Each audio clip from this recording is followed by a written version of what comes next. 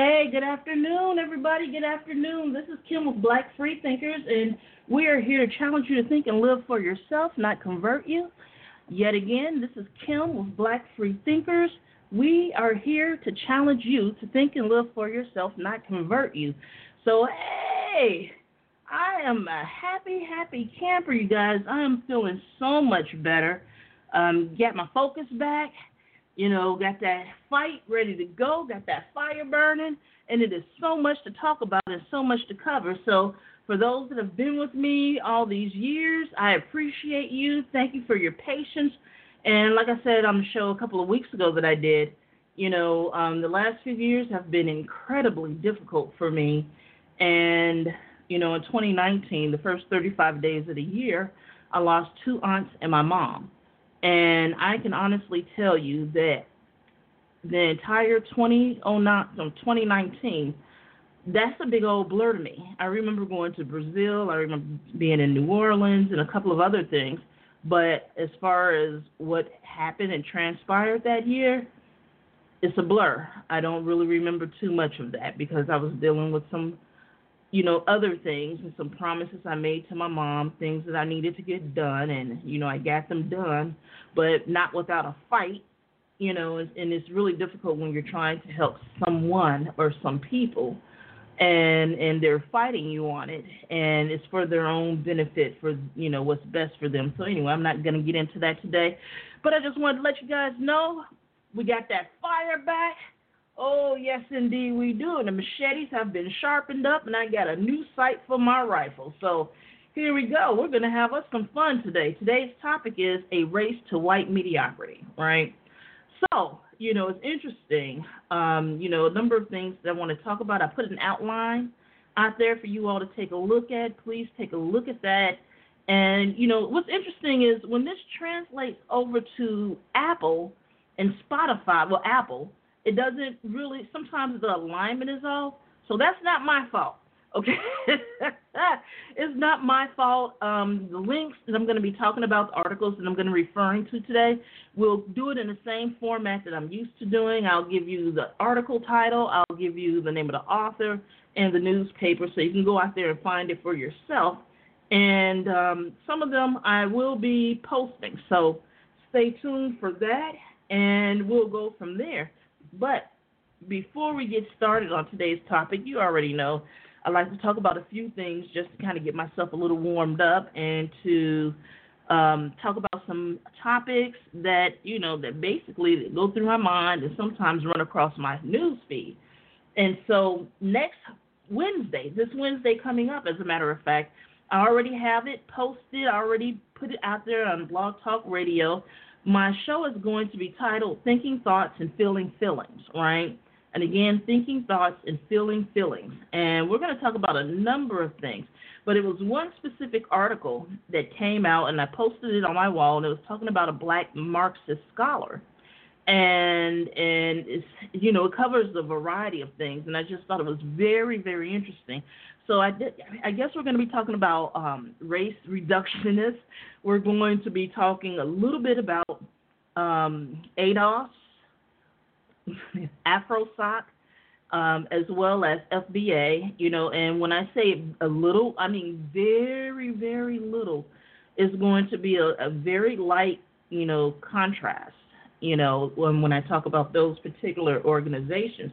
And AfroSoc is basically African Americans that are part of DSA, Democratic Socialists of America, which is one of the largest socialist organizations that are out there.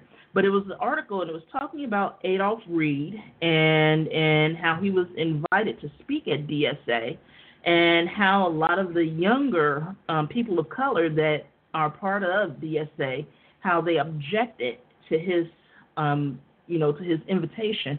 So the invitation was rescinded because they were going to do a Zoom, and they thought they were going to crash. And basically that people were going to crash the Zoom. So, that's not all I'm going to be talking about. I'm going to be talking about, some of these, black people out here. Sometimes I like to call them tokens and mascots. And again, I'm not talking about everybody. I have very specific people in mind when I talk about these things.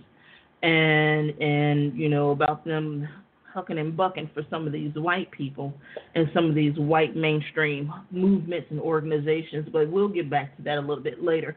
So, all right. So today we're going to talk about a number of things. I'm going to talk about Biden-Harris 2020, Trump and Trumpism. I'm going to talk about Kanye, and I'm going to talk about the black vote. And so you're going to look at these bullet points.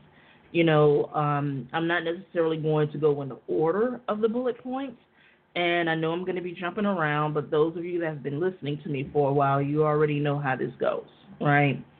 So let's go ahead and get started. So I wanted to, like I said, briefly talk about a few other things before I start in on a topic.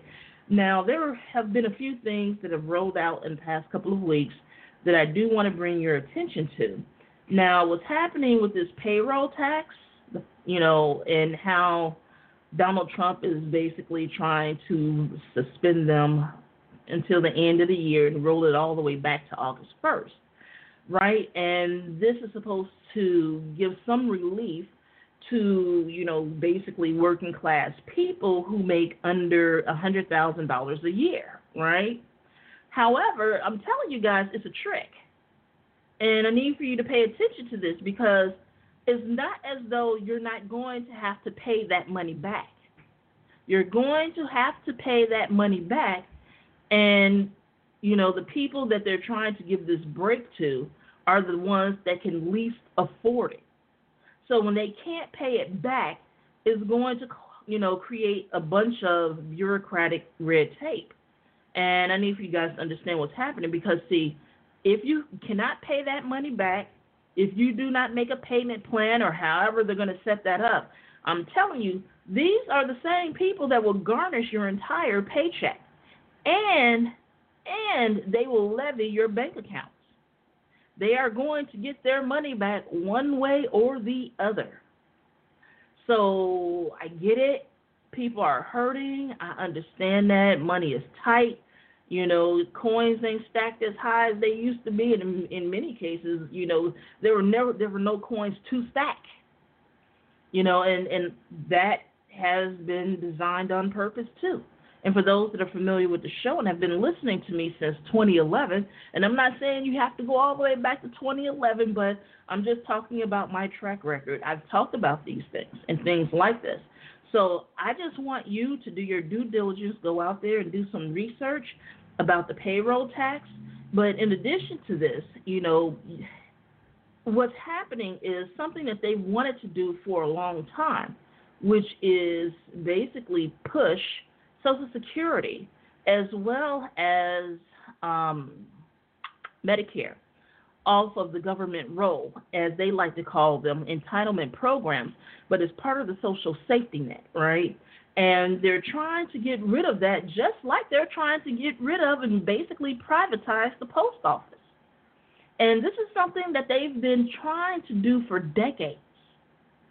And, I'm telling you guys, the stuff that you're seeing now, this is not new. The only difference between Donald Trump and these other Republicans that have been in office, whether they're in Congress, whether they've been the president, whether, they've been in your state legislatures or what have you, the difference between Donald Trump and them is that Donald Trump does not beat around the bush. He does not make it pretty. He comes direct, and it is what it is. I can appreciate that from him because there's not a lot of guesswork, in that, and I'm telling you guys, this is nothing new. And I posted a meme talking about how you have some liberals out here that are just basically telling folks to use FedEx, use UPS, DHL, all of those different services. And what's going to happen is, this is how you help them, the Republicans, and some Democrats. You can't leave the Democrats out because there are a lot of Democrats that are complicit. But this is how you help them to deconstruct and dismantle the postal service to a point that it just makes more sense to privatize it, especially if there is discontent amongst the American people, the American public, and they know exactly what they're doing, because I am one of those people. I get my medication through the mail. And if I do not get my medication on time, it becomes a problem. For the majority of my medication, I can probably go, a few days, some of the medication a week, maybe 2. But anything beyond that, it creates issues for me physically, physiologically. And that's not good. And you have a lot of people, that receive their prescriptions through the mail. You have a lot of people that, again, that aren't necessarily on the internet, that may not trust the internet and all of the digital services that are available. So they still look for their bills to come in the mail so they can call and pay them over the phone or go to wherever they can go to pay their bills.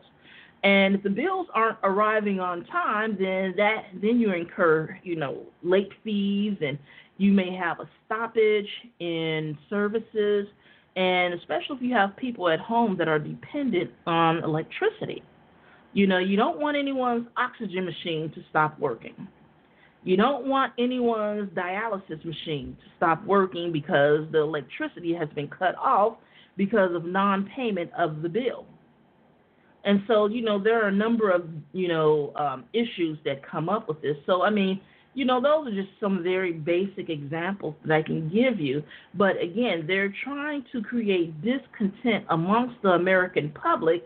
And basically, they want the American public to say off with their heads, and talking or speaking specifically about the United States Postal Service. And again, it's a trick. And also, I'm not going to forget the biggest part. I'm like, I know you're saying, what about the election, Kim? What about? Yes, this is another form of voter suppression. And, Donald Trump and the Republicans are scared. And again, they're closing these polling places on purpose. They're trying to force people to go out and vote, even though they know that quite a few people are scared shitless because of this corona, and also the long lines. And, this is a way to dissuade people, to discourage them from voting.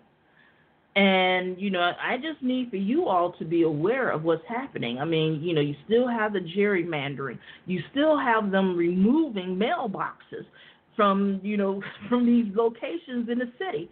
Rachel Maddow talked about it a little bit, and how they were removing mailboxes that were in front of the YMCA, in front of the courthouse, in front of senior citizen, residencies, right?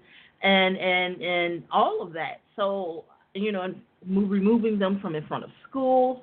And to be honest with you, now that I think about it, when I lived in Chicago, I lived in predominantly black neighborhoods.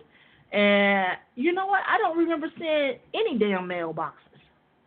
I would always take care of my business at the post office because I couldn't find a local mailbox unless I, drove over to the affluent white suburb, which was 2 blocks away from where I lived.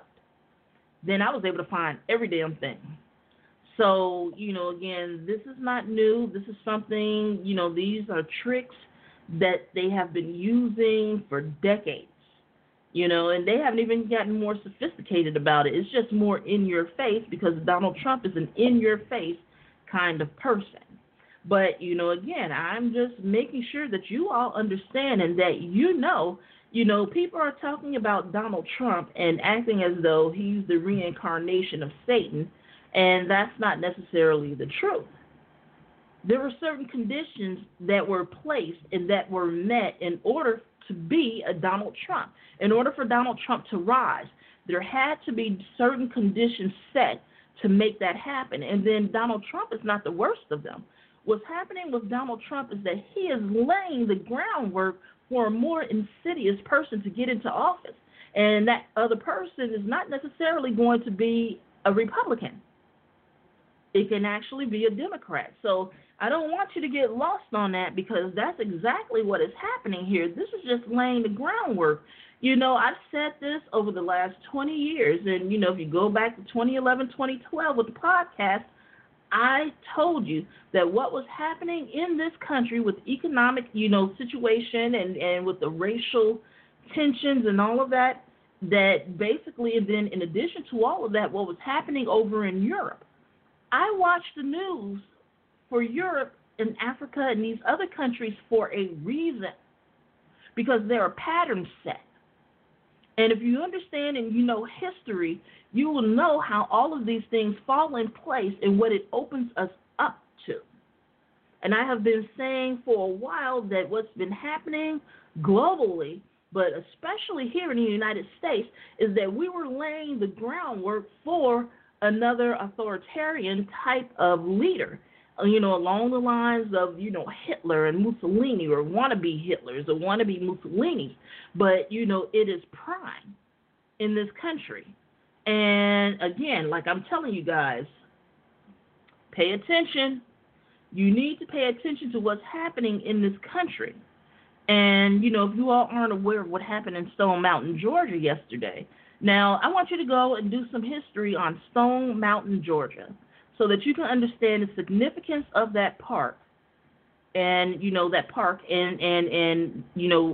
its historical value or less than value. Just depends on how you see that, right?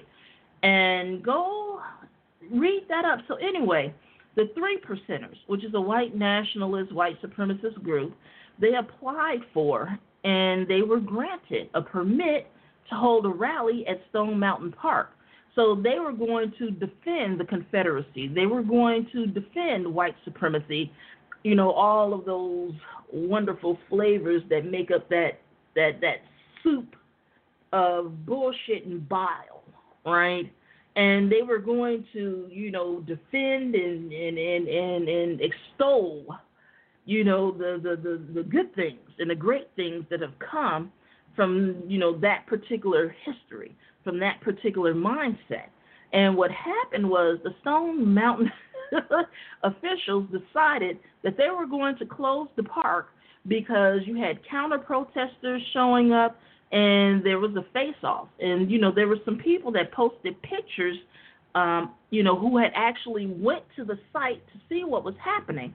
And, I didn't repost them because I didn't get a chance to reach out and ask for permission to post their personal pictures, but you can find it on the internet. Just go and take a look. But, you had the counter-protesters, out there, and there were more counter-protesters than there were 3%ers. So, there was a storm brewing there. So, it was just really interesting. But that's not the only situation, that had those same types of conflict, if you will. They're having these rallies all around the country, and the mainstream media just isn't covering a lot of this. And if you want to find out more about those things, I would suggest that you spend more time on Twitter. And there are a lot of people who do not like Twitter. I love Twitter because the conversations are real time and they're quick, and you have to keep up. But you learn a lot, and, you have some wonderful people out there that I've learned a lot from. And, I bookmark a bunch of stuff. So it's a lot coming up. But, I just wanted to bring that to your attention. And, and I want to make sure, today, when I talk about Biden and Harris, today is not going to be a bash them show. I'm not going to do that. I have my issues with Biden. And I also have some issues with Harris.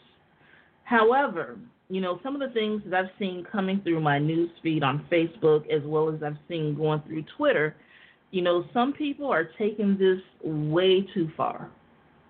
And now that Trump is playing this birtherism game again, this is a problem. And it becomes a problem because, it really does distract you from being able to really pay attention and focus on some of the issues. But again, we can walk and chew gum at the same time. But at the same time, this is coming out of an old playbook. So, the cheddar tater tot did the same thing with Barack Obama that he's now trying to do with Kamala Harris. And the only reason why I'm kind of bringing this up, and, I just kind of want to throw a little twist to this, if you don't mind me doing so. But why is it that when you have a Black American,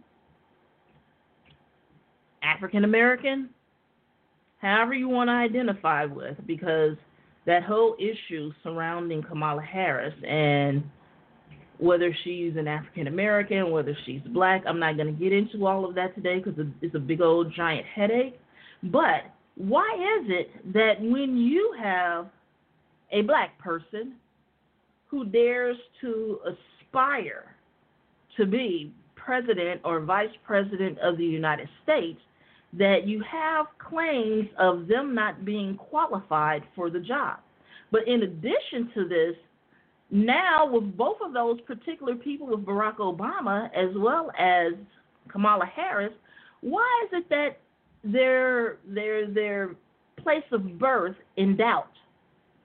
Are you saying that African Americans, Black people that have descended from slaves, from the enslaved in America, are you saying that they are not intelligent enough to run for president and to actually maybe possibly get the damn job? I'm just trying to understand.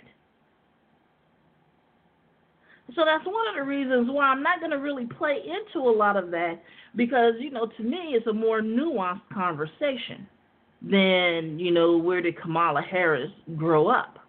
She was born in the United States. Her father is Jamaican.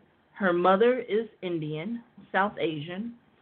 And it is what it fucking is. And you have to understand, not everybody who has brown or Black or dark brown skin, not all of them ascribe to be Black. So you need to keep that in mind. Go up to some of those Dominicans and tell them that they're Black. You will probably get your throat sliced that day by a few of them, all right? So, again, not everybody subscribes to the definition of Blackness. And when I say that, I'm talking about the American definition of Blackness. So you just have to keep that in mind. You have to keep them in mind. But I posted a meme about this, that this young man put on Twitter. And he said, how the hell do you think Black people got to the Caribbean? Jamaica and all them places over there. How the hell you think they got there? And I'm going to go back and say this again. The only difference between a Jamaican, an African American, a Haitian, and all of, a Cuban is a boat stop. I'm pretty sure if we went and did our ancestry, that we're cousins, some kind of way. Because the majority of us came from West Africa. But I'm not here to go into that today. But, that's one of the reasons why I'm kind of pulling back on the Kamala Harris thing, because that whole argument is very convoluted. And to answer another question that I saw going through my news feed, no, I don't necessarily believe that Kamala Harris was chosen because they needed a token. I don't necessarily see it that way. So let me put a twist on that. Just, because again, I'm here to challenge you to think. I'm not telling you how to think. I'm not telling you what to think. I just want you to think. So when it comes to Kamala Harris, and no, she was not my choice, but it is what it is. But when it comes to Kamala Harris, she is a double threat. Because she's already driving Donald Trump batshit crazy, because they can't figure out how to really come at her, and also they can't figure out how to come at Joe Biden either, because, see, with Barack Obama, he was the black boogeyman, right? And with Hillary, we know these guys are misogynists. Many of them absolutely hate women. And they're like, no, I love women. No, you like having sex with women, but you do not like women. And with Kamala Harris, she is Black for all intents and purposes. She's Black and she's a woman. Two demographics that these Republicans and some Democrats are afraid of. Because you have these two very different demographics wanting their fair share. So you have the black community going, oh, wait, one damn minute, what about us? And you have women going like, yeah, what about us too? And so she's kind of a double threat when it comes to that. She's black and she's a woman. And so it's just real interesting. But again, that woman part, we can't take that for granted. Why? Because 53% of white women voted for Donald Trump over Hillary. So that same 53%, if they wouldn't vote for Hillary, what makes you think they're going to vote for Kamala Harris? Especially when you have these white progressives running around extremely unhappy about Harris being picked to be the vice presidential choice. But I can tell you, me personally, I would have had a shit fit if he would have picked that Gretchen Whitmer, or whatever her last name is, from Michigan, the governor of Michigan. And Amy Klobuchar, I would not have been happy about that either. And because of what happened in Minneapolis or Minnesota with George Floyd, Amy Klobuchar knew she needed to bow out because she became a focus in the conversation, and she knew she needed to take a step back, or she had been advised. Because personally, I don't think it was her choice. I think somebody got to her and had a nice little conversation with her, telling her that this is not the way to go.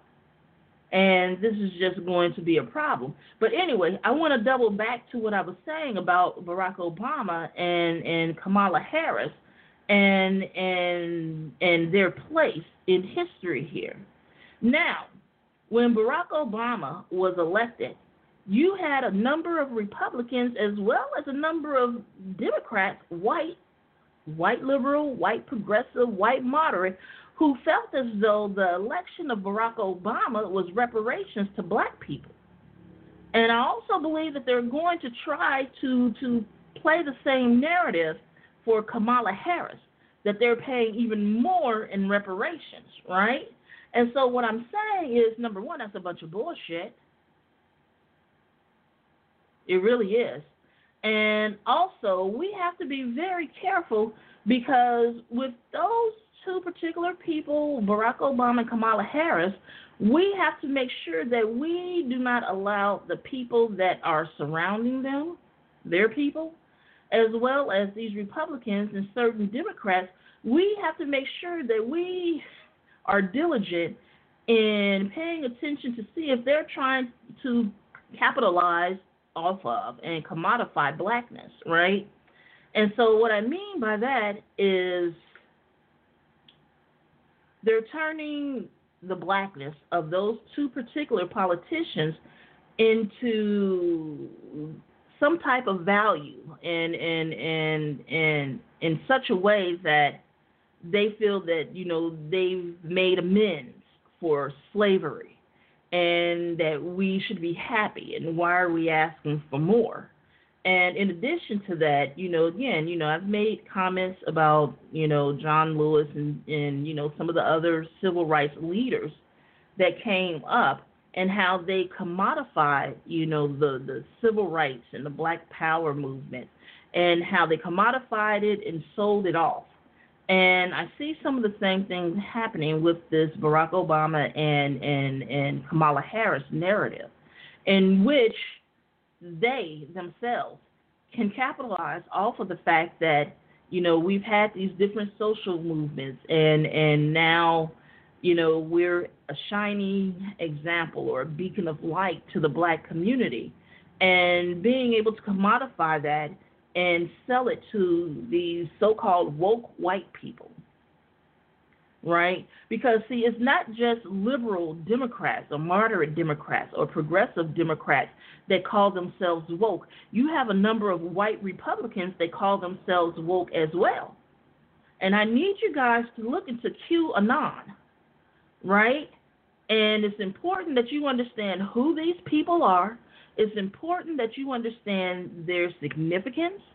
It's important that you track and pay attention to their growth, where they came from, their growth, how they're growing, who they're attracting, what are their talking points, And, again, I would ask you to do a comparative analysis of QAnon, the Tea Party, the Birtherism people, and 4chan. Now, yes, I'm giving you assignments because I don't have the time to go through all of that. But again, I want you to do the research. Yes, I'm sending you down the rabbit hole, and there's a reason for that. And again, I'm here to challenge you to think. I'm not here to tell you what to think or how to think. I just want you to think. And then I want you to take what you've researched and what you found and you share it with other people. They may not agree with you, and you know what? That's okay. Because there's a lot of people who do not agree with the things that I say on this show, but they sure as hell tell me I make them think about some shit. And that's my goal. Right? So, QAnon, very, very dangerous. Extremely dangerous. With their conspiracy theories and the fact that Donald Trump and his people are humoring them by retweeting them and quoting them and posting their little videos and inviting people from these different media companies that they've started in their shows and how, they're talking about. You need to pay attention, and you need to take a look at the history of the Tea Party. So there's an article in New York Times, and it says, what if QAnon is the new Tea Party? Well, let me say this. The Tea Party, they were fed up when Barack Obama was elected president. That is when they emerged. And they specifically were talking about jobs for white men and white people in their place in our society, right? And what the Tea Party did is that they went into the Republican Party and took over. That is how we got Ted Cruz, Donald Trump, and a number of other people. They got on Boehner's, John Boehner, I think it was John Boehner. Yeah, Boehner's nerves so much that he retired, and now he's promoting, marijuana. How about that shit? But they went into the Republican Party, and they took over. And again, they ran candidates all over the country for a variety of different positions. And QAnon is doing the same thing. And they're actually starting to win. They've only won a couple of, primaries or what have you. But you got to remember, this is just the beginning. And one thing that they do know how to do is that they organize. 100 organized people can get more attention than 10,000 unorganized people. And I need for you guys to understand that and what's happening with that. And QAnon and 4chan are very intimately intertwined, in regards to certain issues. And, we have a real problem, with this. And it's only at its beginning stages. It's going to get progressively worse. But anyway, going back into commodifying blackness, we cannot allow, again, the ascendance of Kamala Harris to be used, as basically a weapon or a tool against black people and primarily working class and poor black people, and telling them that, you should be happy with this. There's nothing more for you. Forget about it, get over it. Slavery was what it was, and there's nothing we can do about it. And again, they found money for everybody and everything else, but yet they don't want to give money to black people. And I remember not too long ago, Biden put out this little platform basically talking about he was going to create a $3 trillion economic plan for the black community or, communities of color, because it's not going to totally benefit black people altogether. It's going to benefit other groups as well. And what I don't understand is you found trillions of dollars to pump into corporate America to prop up the stock market, but yet you can't pay reparations to black people. You cannot find money for that. And so you're going to see more discontent from that. And that is what has allowed groups like ADOS as well as FBA to become more prominent and to have, not only a seat at a table, but a bigger slice of the pie, if you will, when it comes to talking about these particular issues. And if you're not familiar with those people, I strongly advise, because I'm going to talk about it Wednesday.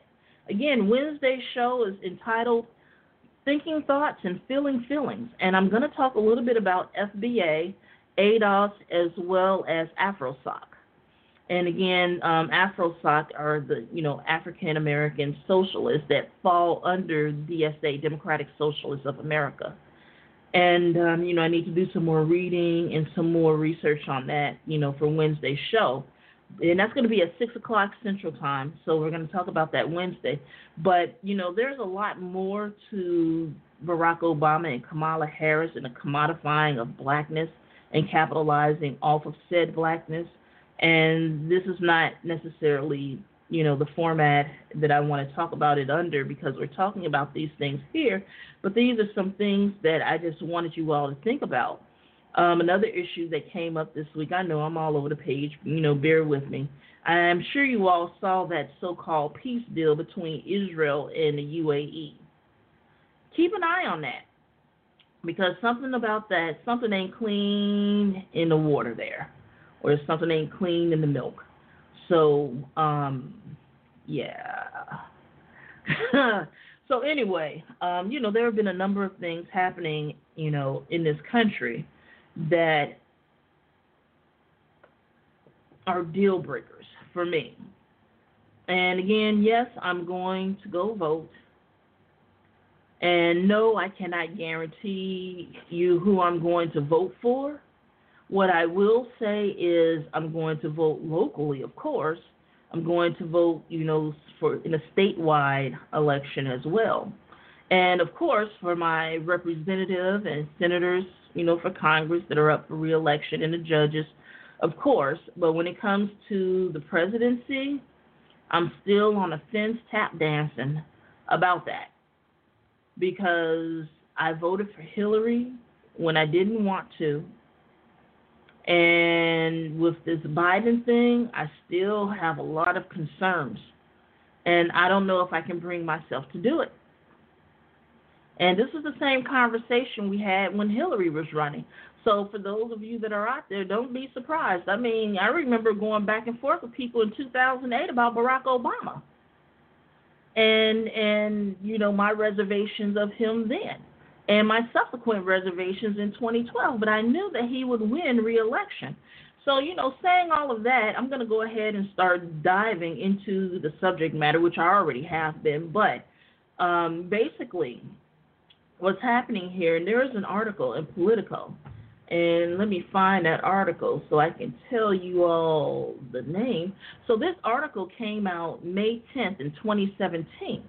And it's in Politico, and the title of the article, Study, Black Turnout Slumped in 2016. Again, study, Black Turnout Slumped in 2016, and this was written by Stephen Shepard, right? And so in this particular article, it breaks down the percentage of people or percentage of African-American citizens in the United States that turned out to vote. And so they did a little comparison with Barack Obama, and it shows that in 2008, when Barack Obama ran for president, that 65% of the African-American population in totality voted for Barack, or registered to vote. How about that? Not in totality. The ones that were registered to vote voted for Barack Obama. And you have to remember, if you go back to 2008, there were a lot of black people that were not really sure about Barack Obama, because you have to remember there were other black people that ran for president of the United States, Jesse Jackson being one, Shirley Chisholm, And people say that Shirley Chisholm was the first woman or first black woman to run for president of the United States. There's a young lady or a woman by the name of Carlotta Bass. And look her up. She actually was the first black woman to try to run for president of the United States. So, a little history lesson, go and look up Carlotta Bass, and you'll be surprised. I think I posted something about it. Anyway, if you want to read a lot of the things that I post online, sometimes I put them on Facebook, but not as much anymore. But if you go out to our Reddit forum, you can find it. So look for Black Freethinkers on Reddit, and you can find a whole bunch of stuff that I post throughout the week over there. And sometimes I take time off, guys. You got to remember, sometimes I have to decompress and let my brain rest a little bit, But, truth of the matter is, my brain, I've turned it off for several months this year because it was just too much happening. So, anyway, 65% of registered black voters in America voted for Barack Obama in 2008, right? And in 2012, 66% of registered African American voters voted for Barack Obama's reelection. Now, in 2016, only 59% of registered black voters voted for Hillary Clinton. And so I posted an article. I don't know if I posted it yesterday or the day before, but it was talking about black voters under the age of 30. And I believe it was like 47% or 49% of them said that they were going to vote for Joe Biden. And a lot of the young people, they're not feeling Joe Biden. And many of them were for Bernie Sanders. Let's just call it for what it is. Because, there are a lot of blacks in this country that know and understand that we need radical and revolutionary change. And these young people are all over this. And I've learned a lot from these millennials, so I have to give them credit. And when you start looking at these numbers and looking at, the discontent of the voters out here, at this point in time, I can, say with certainty that it's not looking like Biden and Harris is going to win. It's not looking good for them. And, Raina and I called it in 2016. We called it, 2-3 weeks before the election. We told you that Donald Trump was going to be president of the United States. You all laughed all through the primaries. You laughed all through the general election. And then when the Cheddar Tater Tot won, sitting there looking crazy. And we told you to stop laughing. And the same thing now.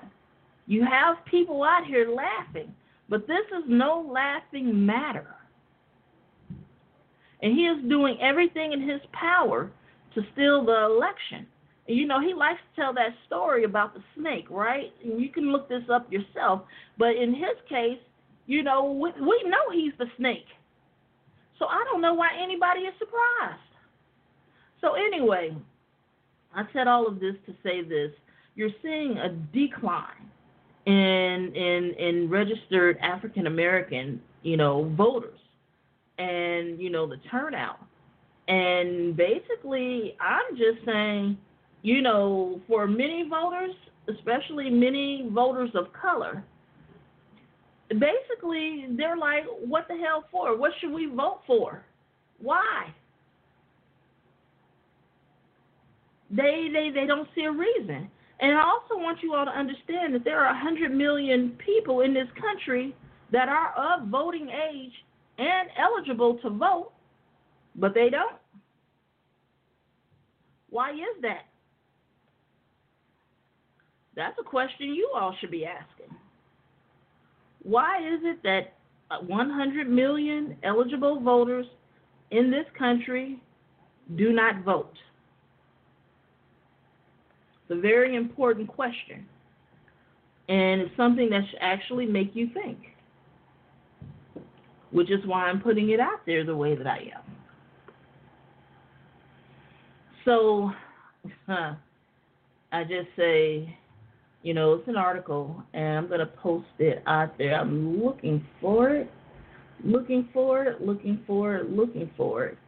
And it's knowing me, who knows where the hell I put it.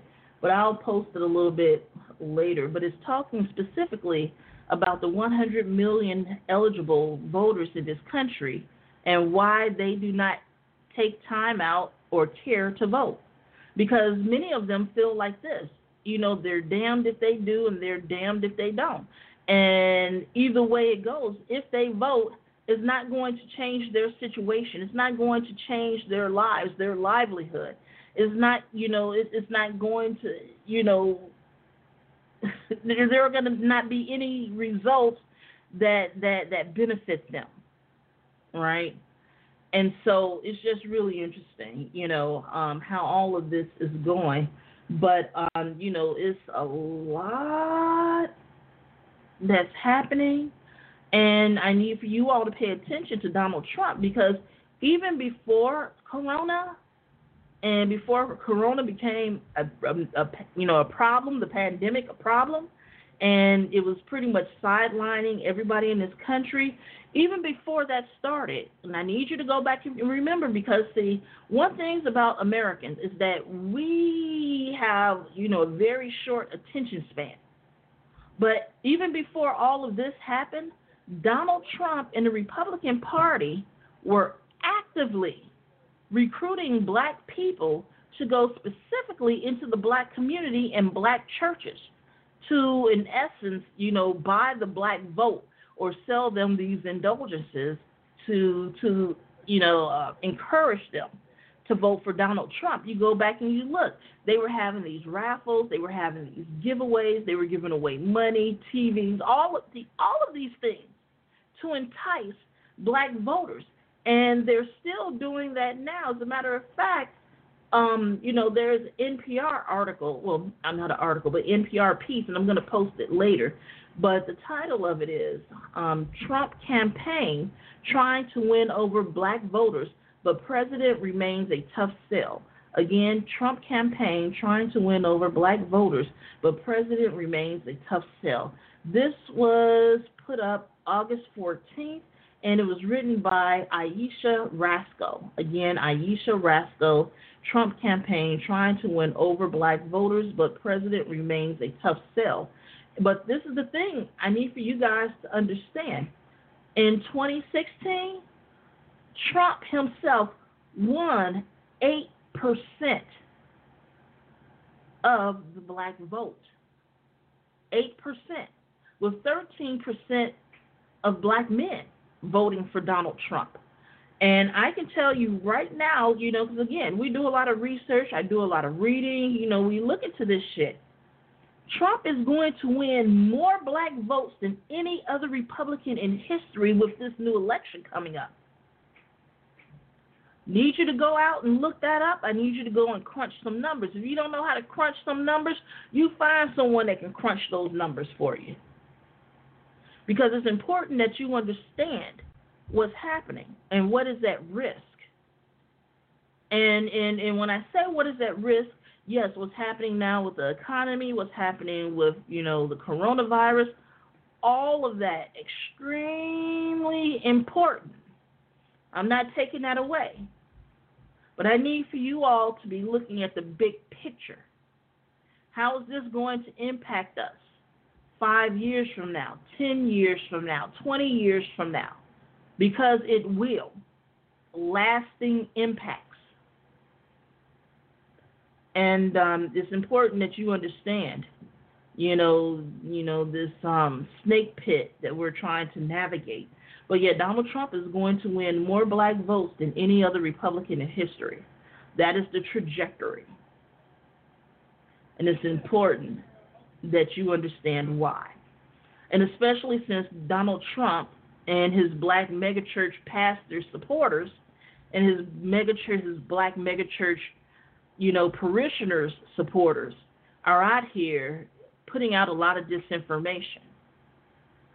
And the thing is that what I need for people to understand is that we've been backed into a corner. And these white people, whether they're Republicans or Democrats, they have created the conditions that we live under. And it has created a desperation that we are trying to get out of that situation. And then they come to us with these plans that never come to fruition, but they come to us and say, well, we'll do this for the black community, we'll do that, and just vote for us. And especially when they're showing up to your church and showing up in your communities, but in the 4 years or the 2 years, depending on whoever is running for office, you ain't seeing them from one election to the next. They only show up when they need you to vote for them. And then you have a lot of people out here, especially some black people, that are saying, well, we just got to vote and get them in office and then hold them accountable. And I need for you to explain to me how that works. How do you vote someone into office and then hold them accountable when they now have access to everything they ever wanted? And they don't got to listen to you? And so this is what upsets me when it comes to the Democratic Party and taking black people for granted, particularly black women. And so I'm just saying, it's important for you guys to understand what's at stake here. It's important for you guys to start asking questions, question everything. However, since we're talking about questioning everything, what I also find a little, disheartening, if you will, are these people out here who are angry with those of us that are critiquing, challenging, and questioning the Democratic Party. And in particular, questioning Joe Biden and Joe Biden's history, as well as, the stupid shit that comes out of his mouth now. As well as people getting angry because we're questioning Kamala Harris and her past. And, and I understand, well, she was following the law as district attorney and attorney general, and she was just doing doing what she was supposed to do. She's not the one that created the laws and passed the laws. True. However, there is this thing called discretion. And in some cases, how she threw the book in the kitchen sink at black and brown people in certain cases. That needs to be questioned. And it needs to be answered. Joe Biden, he's just like Donald Trump. He can't help what comes out of his mouth because he don't care. Why? Because he feels as though you're going to vote for him anyway, that you do not have any other alternative or any other choices. And this is why you have people like me and others that are saying that the Democrats are trash, the Republicans are trash, they're all trash, and the system needs to be destroyed. Or, at the very least, one or two additional political parties. This is where that rhetoric, this is where this is coming from. And this is also one of the reasons why Bernie Sanders posed a threat. And I want to take you guys all the way back to Ross Perot. Ross Perot, probably, he wouldn't have won, but he would have come damn close to winning when he ran for office. So this is not the only time, and there are a couple of other examples, but this is not the only time that an outsider has run for president and actually won. Because Donald Trump was an outsider, so to speak. And one of the reasons why Donald Trump was somewhat of a threat to some of the people is because he would not take money from certain groups, if you will. And mind you that these groups have become accustomed to having, a say-so in picking the president or helping to elect whoever it is. However, Donald Trump did not disappoint corporate America and his wealthy buddies. He's made sure that they have been able to profit from his presidency. So let's not get it twisted. But what I'm saying is specifically with Donald Trump, he does not like working class or poor people. Across the board, red, yellow, black, and white, they're all trash in his sight. Donald Trump does not like you.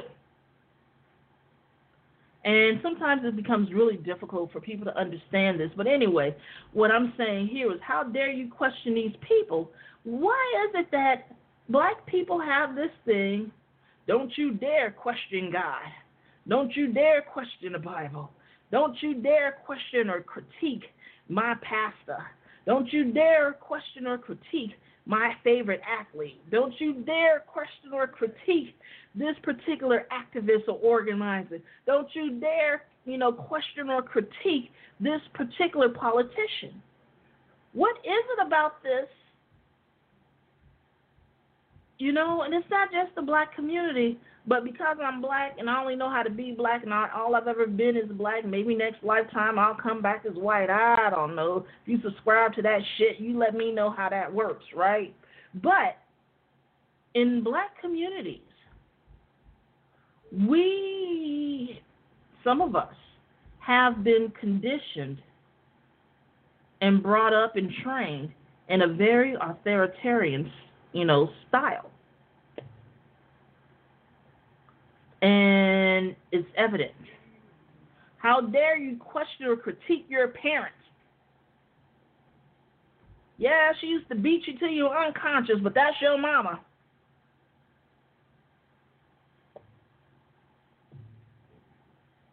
Yeah, he was screwing every woman on the block, but that's still your daddy. You're supposed to love them regardless. Do as you're told. I don't care if you see them doing A, B, C, or D. We're going to beat you into submission.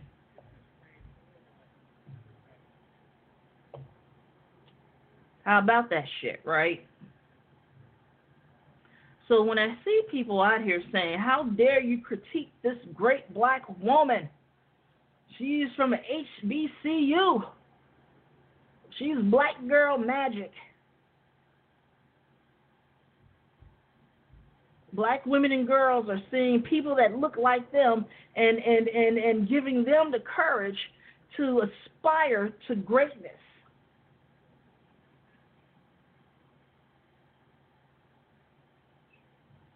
Greatness? The only thing I've ever seen in my lifetime with these presidents is mediocrity. And actually, it was less than mediocre, if I'm going to be honest with you. So a race to white mediocrity. And with Donald Trump, the bar is exceptionally low.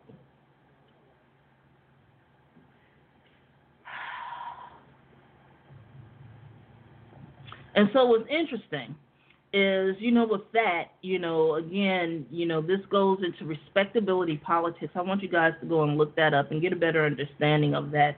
But also it goes into these tropes and these false narratives of exceptionalism, right? But especially black exceptionalism, the talented 10th, and all of those things. And they're all problematic in their own way. And, in addition to that, white meritocracy, right, which is also a myth. You have people saying, well, it's Joe Biden's turn. It's his turn to be president, and he earned it. Joe Biden did not lift one goddamn finger to win those primaries. And it shows. He can't raise $1, but yet he won. And nobody is asking why. And I can't say nobody is asking why. There are a lot of people asking why. But people get angry, when you start bringing that up. And, you still have the myth of, American exceptionalism. And when you talk about American exceptionalism, please understand that this is, that particular group, white, male, cisgendered, heterosexual, land-owning, wealthy, and educated or somewhat educated. Because Donald Trump has shown us that, there's this thing called inverted exceptionalism. And that is what we're seeing with this particular presidency and with that particular individual. So it's more of an inverted exceptionalism, if you will, if they insist on declaring him, as an example of American exceptionalism. And, and I'm going to lay that right there because, I really can go into this and, there are a few things that I want to talk about more about this. But, again, I tell you guys, question everything, question everyone. That includes me. Don't take my word for it. I want you to research everything that I'm saying to you, and one thing that I do want you guys to understand with these politicians, as well as some of your favorite televangelists, whether they're Christian televangelists or these atheist televangelists or these feminist televangelists or what have you. And when I use the word televangelist, I'm talking about the ones that insist on being in your face, insist on being in every place, being seen, being known, all of this, whether they're black or white. Understand that the majority of these people have taken acting classes and psychology classes, and they are manipulating you. And that includes these black news media pundits and some of these black public intellectuals. They are being paid very well to be overseers and to influence you. And you need to know what you're dealing with, and you need to know what you're up against. But the best way to insulate and protect yourself is for you to read, or at least listen to some of these podcasts and some of the information that's out there. When it comes to this, and when it comes to the black community and the state of disrepair that we're in, you can't have this stance of my mind's made up, there's no turning back. You have to be open. You have to be open because shit changes. And a lot of times they're not putting all the information out there. Donald Trump and the Republican Party is a walking, talking propaganda machine.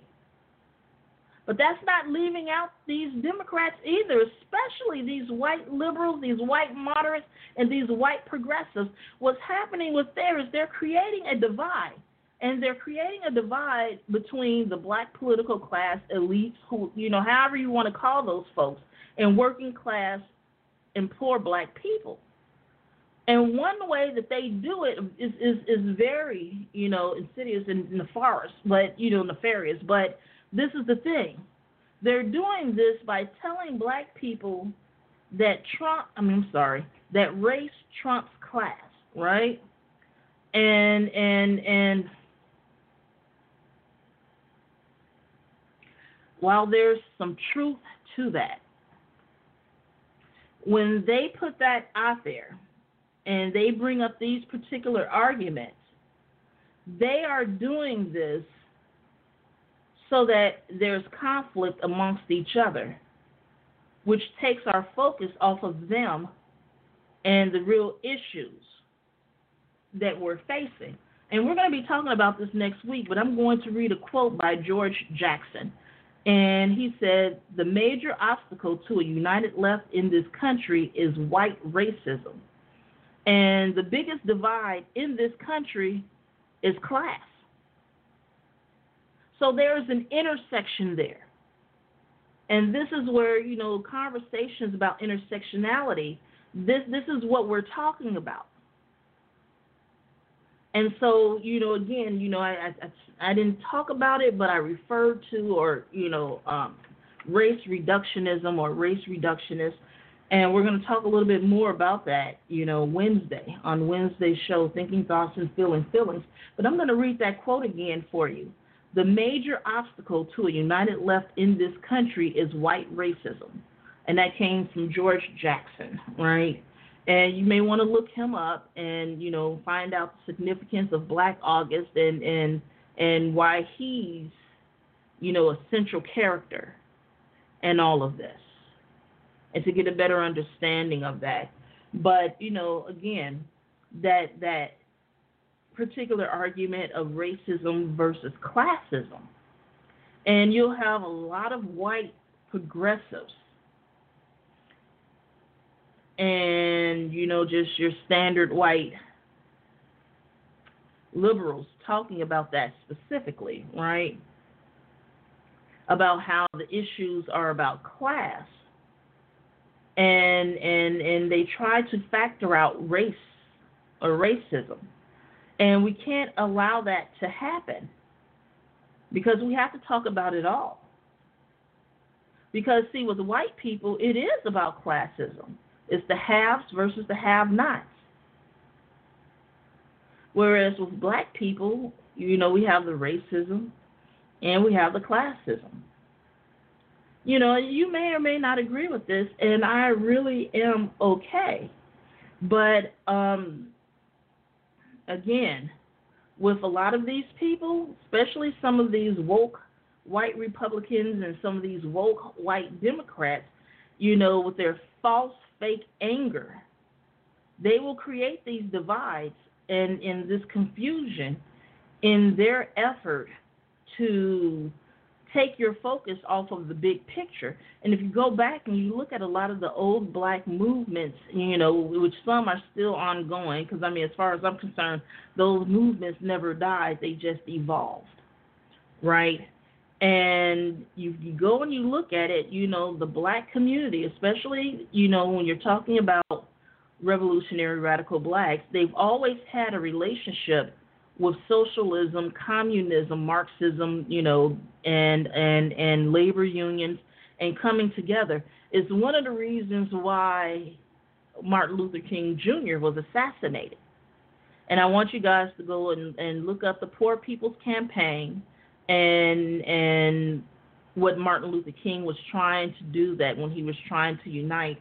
And I'm going to talk about that next week. But I also want you to go and look up Fred Hampton and his Rainbow Coalition and what he was doing with the black, brown, white people, bringing a coalition and bringing everybody together. And that's another reason why he was killed. So it's just interesting, but why don't they want these groups to come together? But, there's a flip side to that as well, because you have people out here, and, some of their arguments I actually do agree with. We're out here and we're picking up and taking on everyone else's causes. And we're fighting for everyone else when, some of the people in some of those groups will turn around and give us the middle finger and call us the N-word and then expect us to get out there and march with them when they don't like us and they don't respect what we're doing and they consider us useful idiots. So, again, it's part of a bigger, more nuanced conversation, but I understand why you have some black people in this country that are like, fuck everybody else. We're only focused on the black community and what our needs are. I get it. But when you're doing that while trying to destroy other communities, that is when it becomes a problem. And we'll get into that too because, it's a trip. So anyway, let me pull it back to center. You have a lot of people out here that are writing off young voters, saying that they're not dependable and they're not going to vote anyway. And we can't afford to write off these young voters.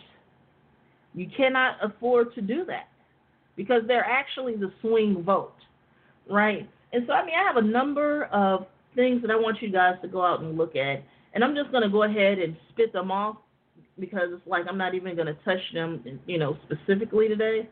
But, I am touching on them, but I'm not going to go too in depth. Anyway, there is an article in the New York Times, The Week QAnon Went Mainstream. Again, The Week QAnon Went Mainstream. This was written by Charlie Warzel, and basically they're talking about QAnon and their dangerous conspiracy theories and how one of their supporters is probably going to end up winning a seat in Congress, right? And the name of that person is Marjorie Taylor Greene. Marjorie Taylor Greene. Look her up. And please understand why her success is very troubling.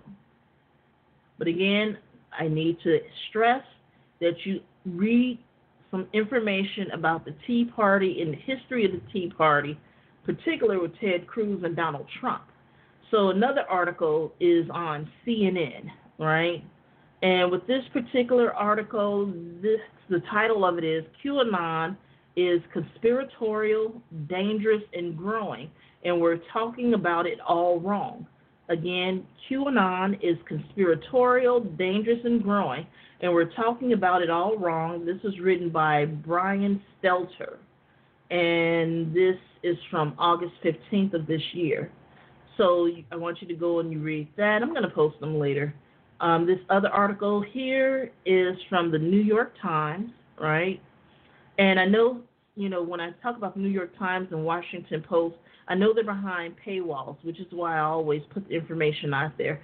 But the title of this article is QAnon, the most dangerous conspiracy theory of the 21st century. Again, is QAnon the most dangerous conspiracy theory of the 21st century? Again, this is written by Charlie Warzel, and this is August 4th. Okay, another article here, Forbes, is written on Forbes, and the title is 2020 Election, What Biden's Democratic Platform Proposes for People 50 Plus. Sorry about that. 2020 Election, What Biden's Democratic Platform Proposes for People 50 Plus. And it's written by Chris Farrell. Now, there was something in this article that was very important that I wanted to bring to your attention, and I brought it up a little bit earlier, but it's talking about the social safety net. And, the social safety net for everyone, but specifically the social safety net for, senior citizens and people that are in retirement and of retirement age or beginning to go into retirement.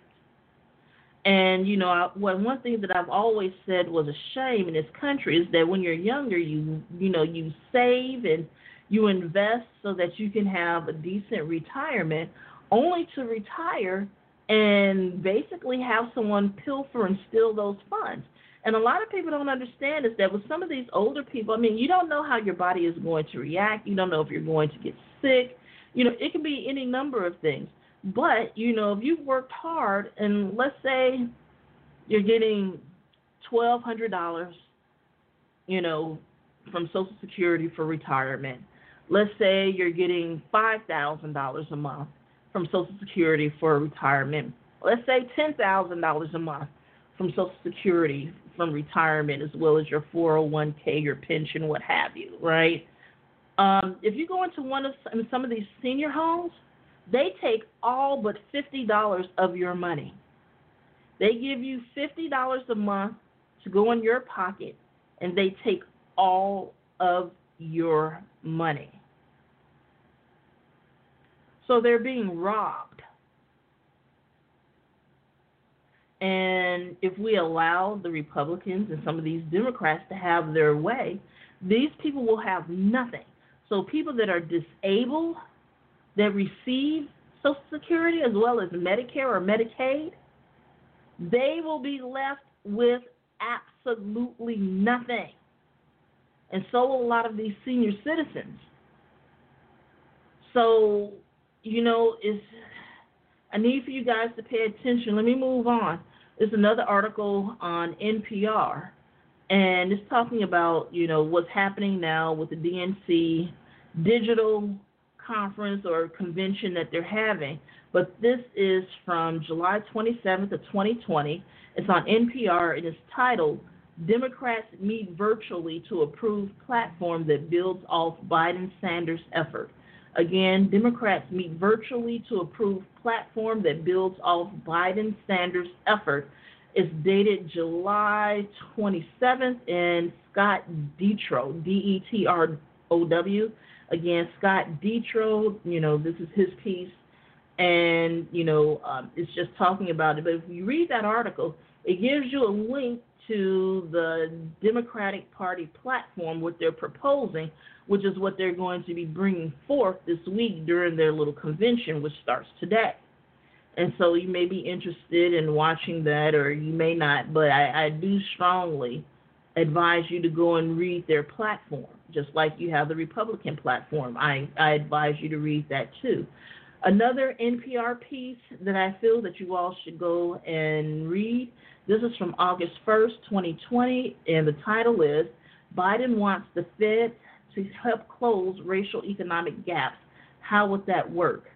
Again, Biden wants the Fed to help close racial economic gaps.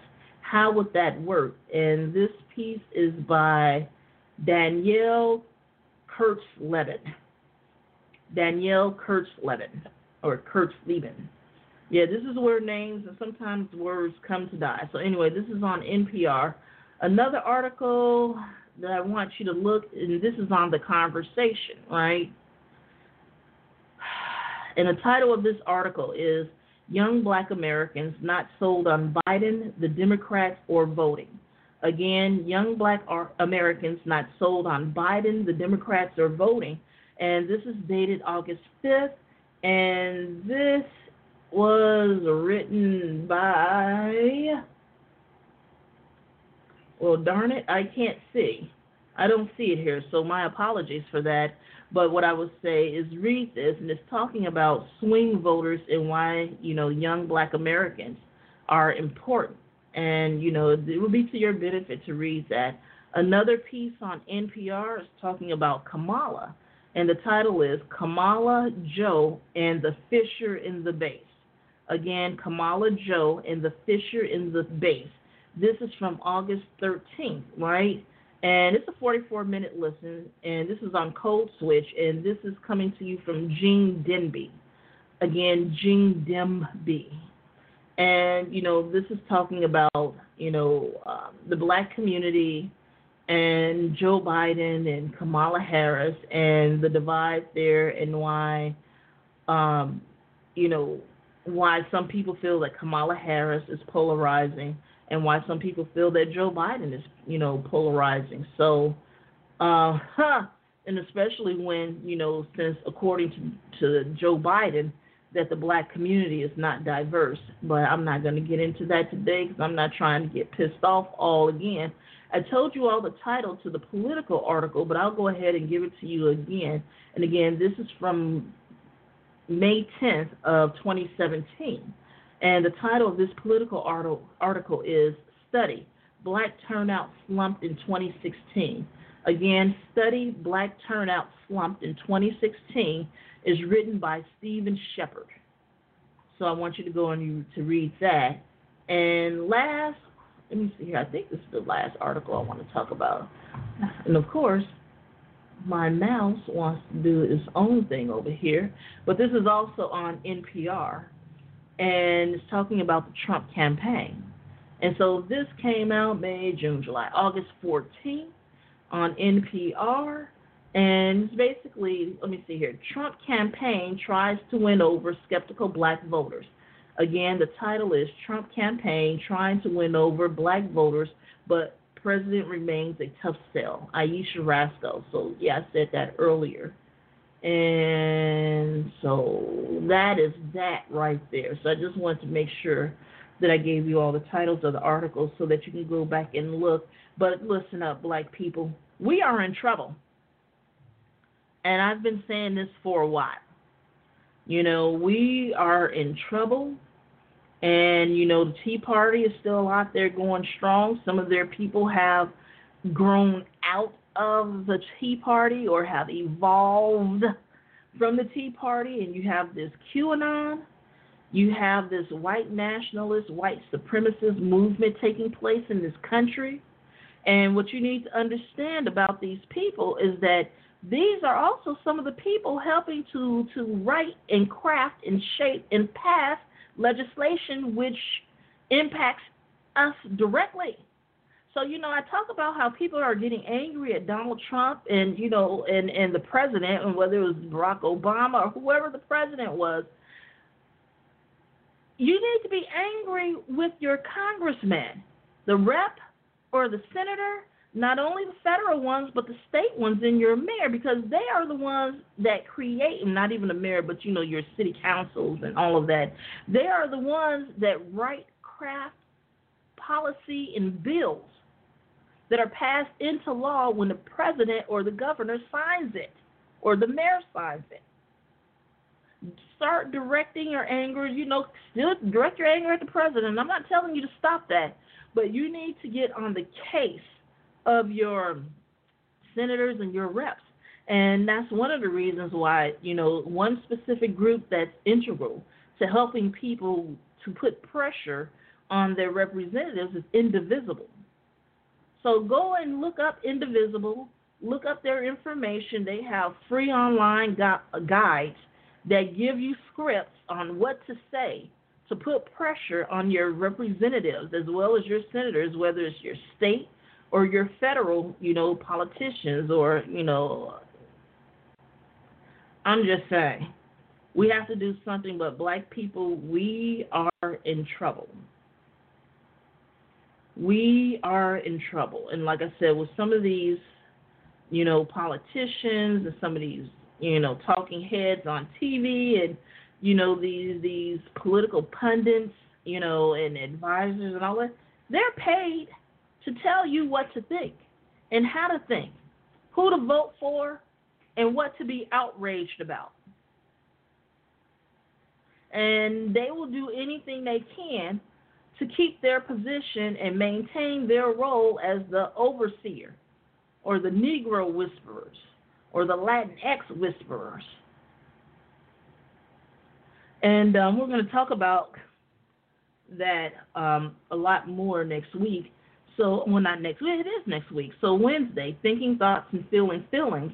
And I'm really going to go into that more in depth. But, you may want to read that article about Adolph Reed and the Democratic Socialists of America, and his son, Terray Reed, teaches at Illinois State University down here. So I think I may send him a little note to just kind of talk to him, and, maybe we'll have him on a show so we can kind of get a better understanding as to, their position, because, of course he supports his dad and he believes the same. But you got to remember, these are people that uphold Booker T. Washington. And the one thing about Booker T. Washington is he believed in bootstrapping. And the truth of the matter is that a lot of these black overseers, some of these political pundits, some of these, activists and organizers, especially in the black atheist community, they believe in bootstrapping. They believe you should pull yourself up by your own bootstraps. It doesn't matter if you ain't got no strings to pull yourself up. It don't matter if you ain't got no boots.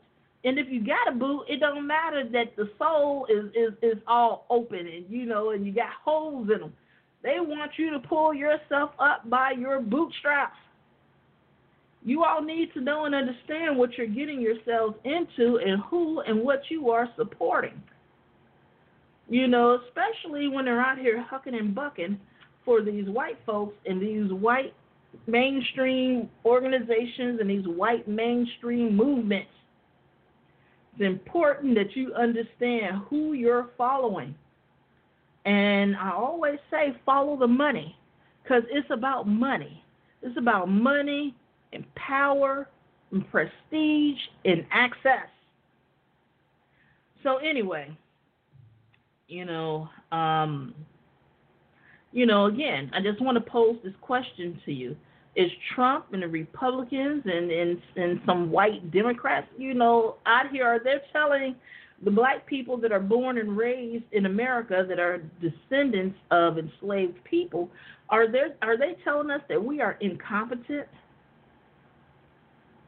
That we can't possibly have, try to aspire or have the ambition to run for president of the United States?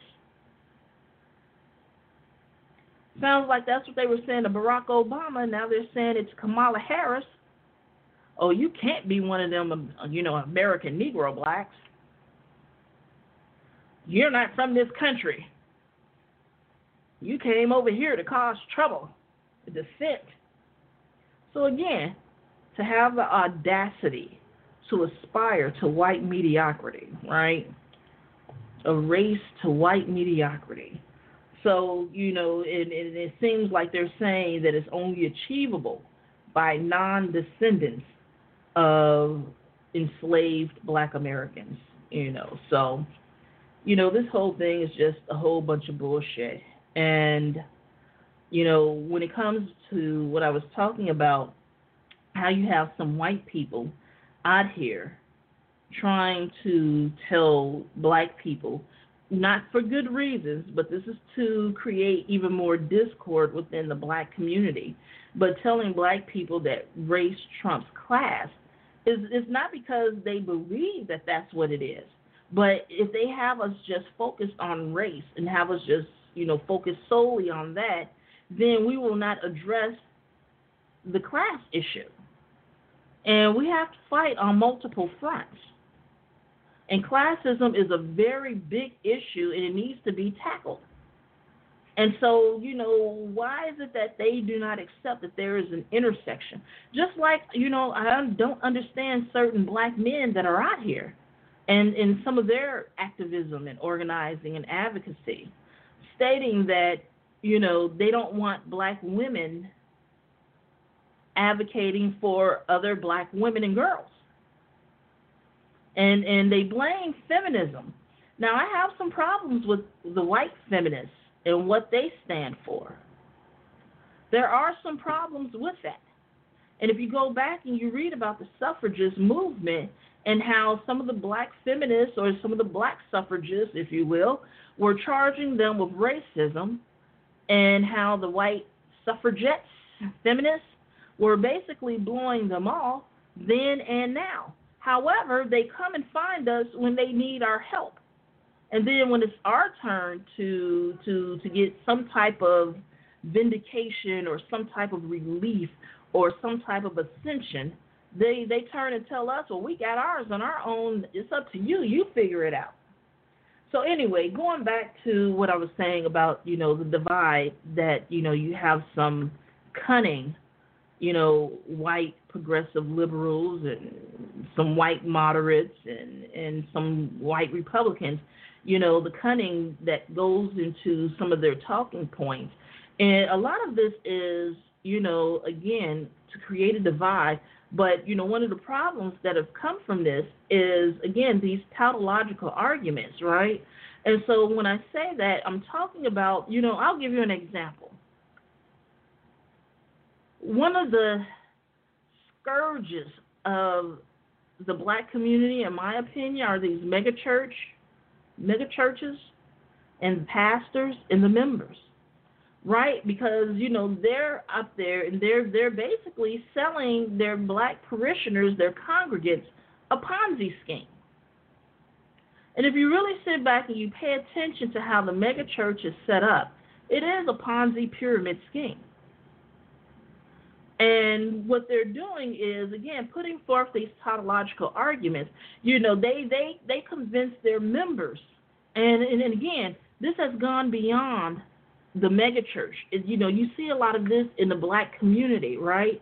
And you'll hear people saying, well, God wants me to be a holy millionaire, a holy billionaire, and I'm going to be rich one day, so I'm going to vote now like I'm a rich person. And they're trying to relate to their megachurch pastor, who's a multimillionaire. They're trying to relate to these athletes that are out here, playing professional ball or whatever they're doing, hockey. They're trying to relate to these actors and actresses and put themselves on the same level as, financially, as, these particular people, because, one day their ship is going to come in. One day they're going to get that pot of gold. One day they're going to hit those lottery numbers. And they're trying to live that life and believe it and receive it and name and claim and blab and grab. And it never happens.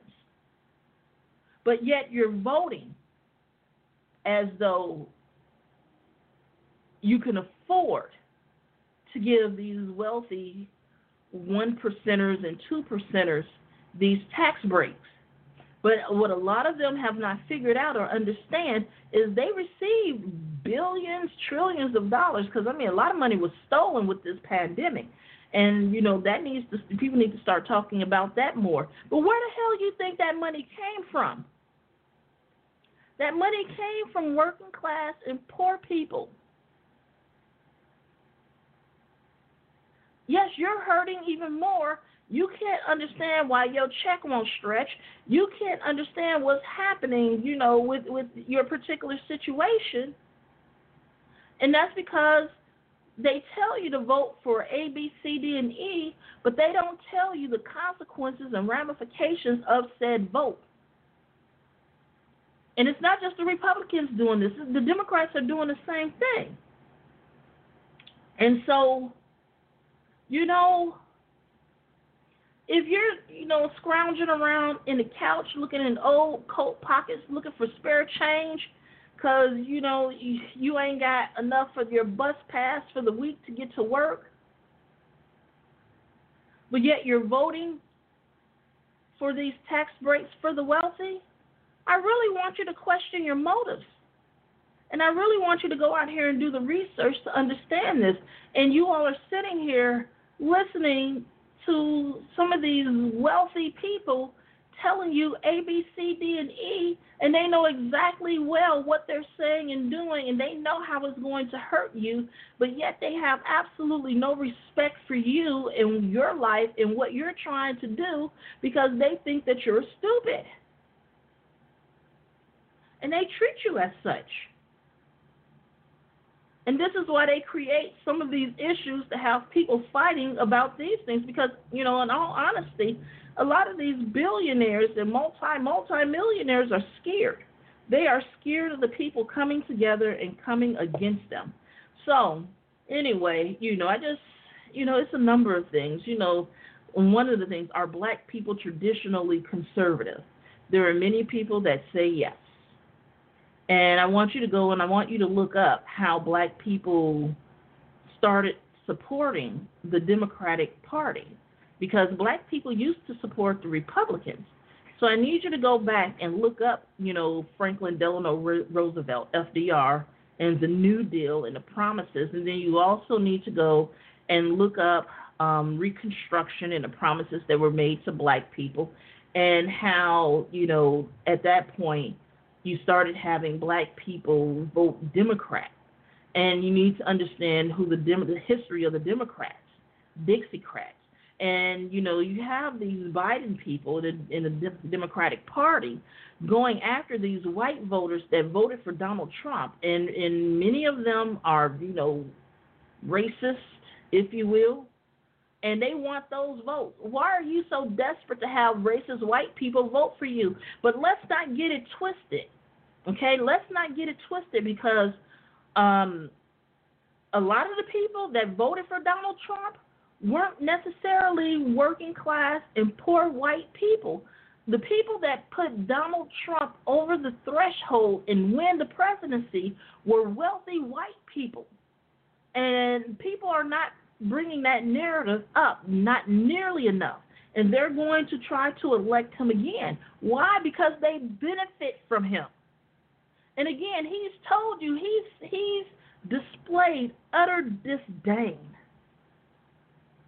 for working class and poor people across the board. You can be white, purple, black, brown, orange. He don't like you. And you need to get that in your head. Another question, are black people skeptical? Yes, Why? Because we have been lied to over and over again. We've been taken for granted. This is why you see a lot of apathy. And why you hear a lot of black people saying it doesn't make a difference one way or the other. We're going to get screwed. And then you also have white people out here who basically understand and know and will tell you whether they vote for a Republican or a Democrat, that their situation is not going to change. It's going to get better for them. Why? Because they're white. And they understand that. And again, I talked about the white feminists and how 53 of white women and how 53% of them voted for Donald Trump. White women will attach themselves to their proximity to white men, and they will vote that way every time because they benefit from that. And so, is the power base shifting? It seems as though it is. We have to sit back and watch. But, you have people out here who they would rather see Trump win as opposed to Biden because of what has happened with the Democratic Party over the years and how they've shut out and shut down, any type of radical or revolutionary change. And how with the election of Biden and Harris, how that will shut out, any type of real progressive change, at least for the next 20 years. That is the understanding of some people. And, I need to do some more reading and some more research into that.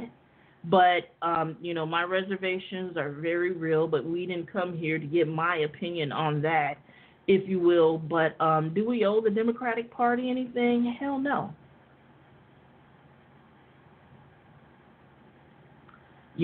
And you need to pay attention to what's happening with this domestic terrorism, because a lot of that is being wrapped up in the flag of the United States, being wrapped up in patriotism, being wrapped up in public service, if you will. And these folks are running for office, and again, they're helping to write and shape policy and bills, which are then turned into law. But in addition to that, with a lot of these talking heads, especially on Fox News, and sometimes with, CNN, but, and I want you all to understand that MSNBC is owned by Comcast, which is very conservative. And if you haven't been paying attention, you should have been seeing a change happening and taking place on MSNBC too. And basically,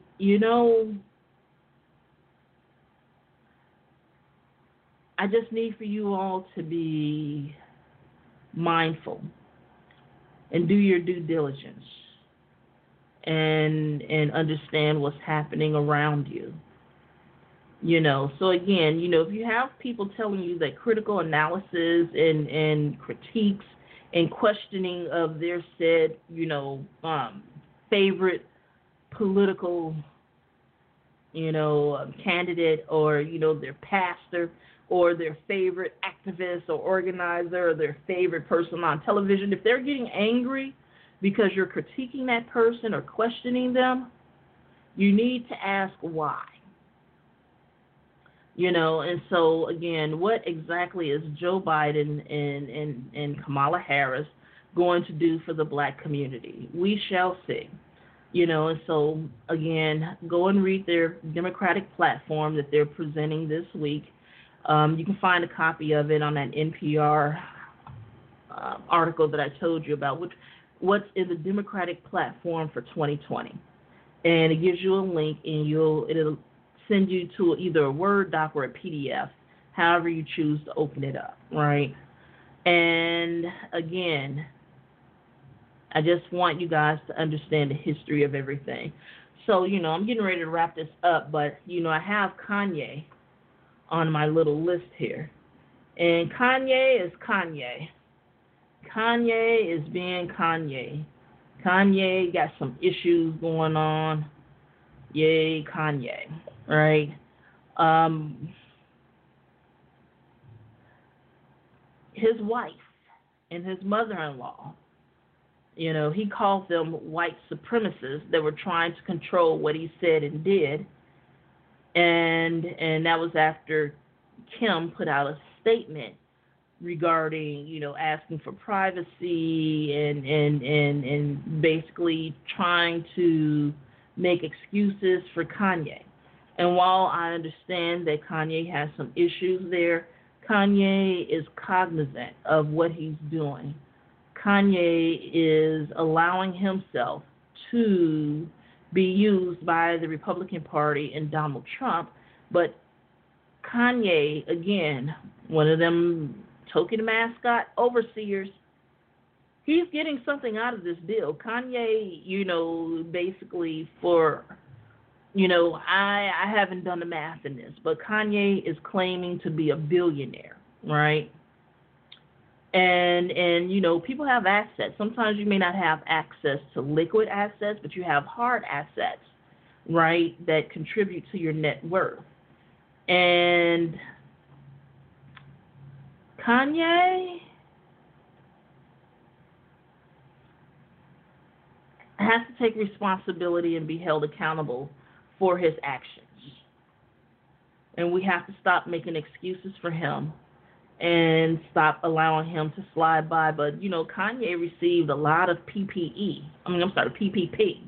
He received money from that. He received a huge tax break.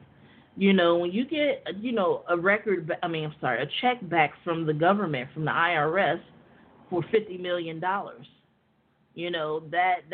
a hell of a tax rebate or refund.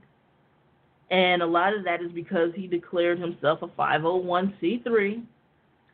And he is a nonprofit.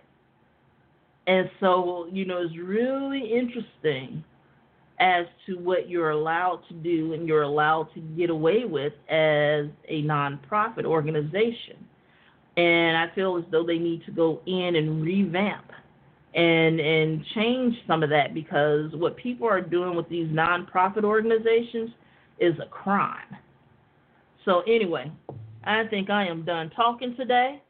And so, again, a race to white mediocrity. And, again, the myth of American exceptionalism, a myth of black exceptionalism, that talented 10th, the myth of white meritocracy and all of that. I want you to go and look that up. But, if we're going to talk about Donald Trump and American exceptionalism, that's more of an inverted type of exceptionalism. And, you take that as you will. You go look that up. But it is what it is.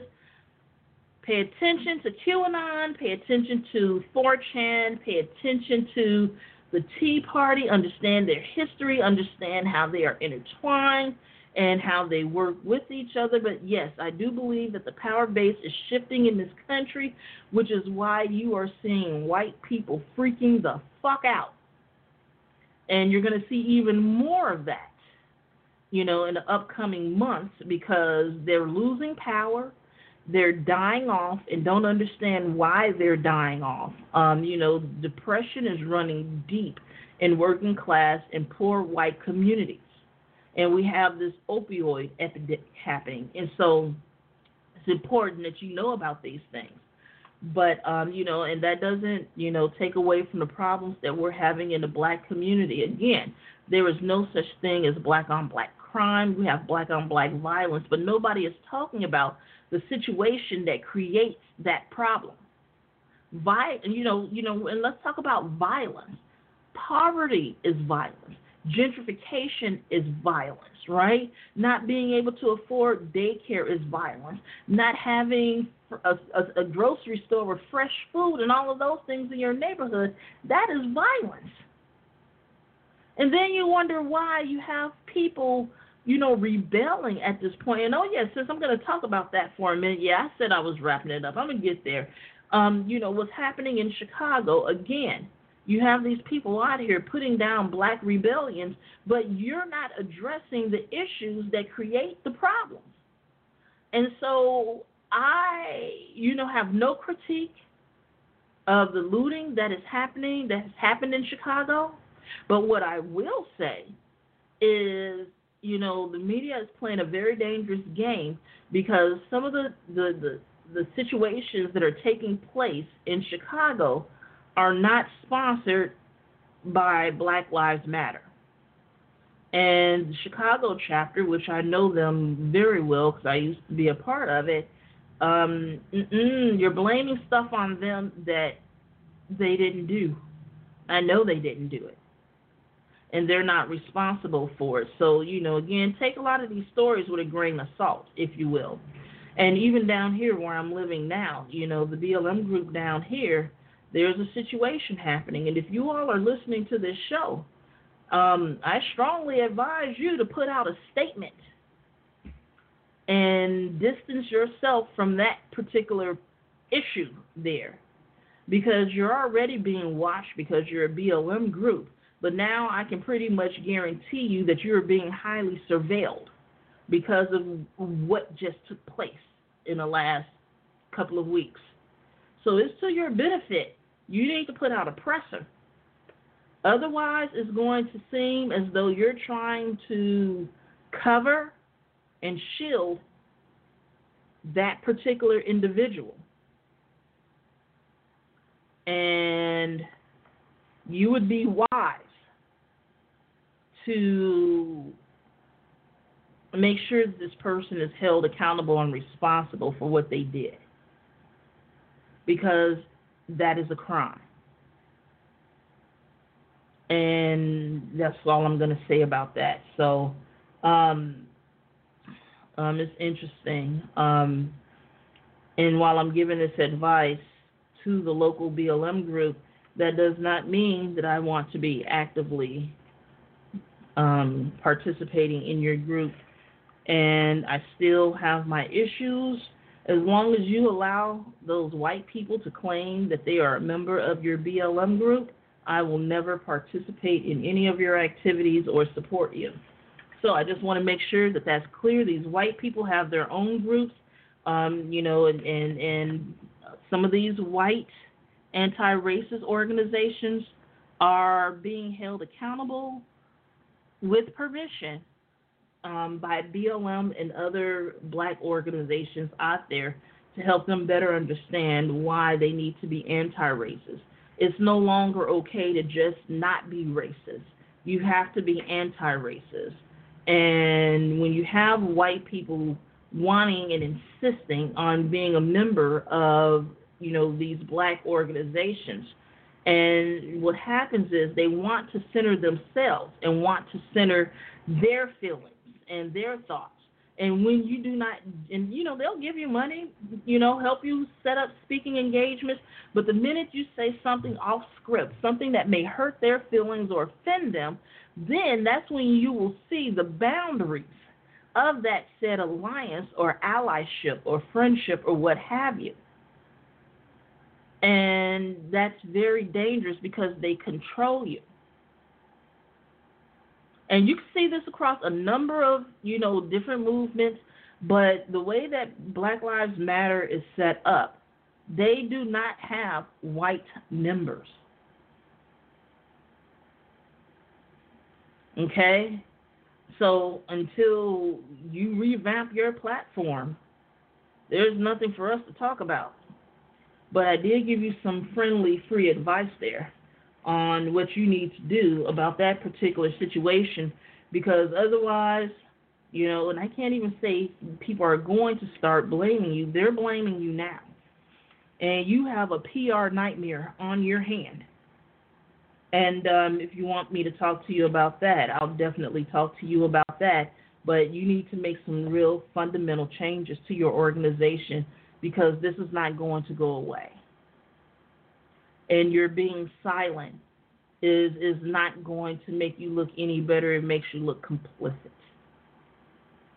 So anyway, all right, y'all. I'm done talking. I think I'm all talked out. Wednesday, 6 o'clock Central Daylight Time, what have you. The name of the show is Thinking Thoughts and Feeling Feelings. I'm going to give you this quote one more time from George Jackson. The major obstacle to a united left in this country is white racism. Again, the major obstacle to a united left in this country is white racism. And even though the biggest divide in this country is class, the haves versus the have-nots, we cannot overlook, disregard, or reject the racial component of it. We cannot do that. That has to be tackled. That has to be tackled first before we can wage a real, class war against the powers that be. And again, I want you guys to go and look up tautological arguments, understand what I mean and what I'm talking about with that, and how, within the black community, how those tautological arguments have been turned into a sermon, have been turned into, talking points for your favorite religious leader, and why that is problematic, right? But see, this is the thing. The same thing is happening in the atheist community, especially the black atheist community, in which you have some people out here who are trying to discount race, again, race reductionism, right? And trying to align themselves with these white atheists, with these wealthy white atheists, and not saying anything that will anger or antagonize or upset their white benefactors, right? So we're going to get into that, and we know Kim gives no damn about none of that shit, and we're going to talk about it. And like I said, folks, I am back. The machetes are sharp, and I got a new sight for my rifle. It was good to see y'all. Enjoy the rest of your Sunday. Thank you for being patient with me. Much love to you people. This is Kim of Black Free Thinkers. We are here to challenge you to think and live for yourself. Again, we are here to challenge you to think and live for yourself. Kim, Black Free Thinkers. You can find us on Reddit, Facebook, as well as Twitter. Start following us on Twitter. We got some new delicious things coming up, and I'm going to be changing some of my format and all of that. And now I've got my focus. I got my energy back. Let's do this shit, y'all. Take it easy now. Good night.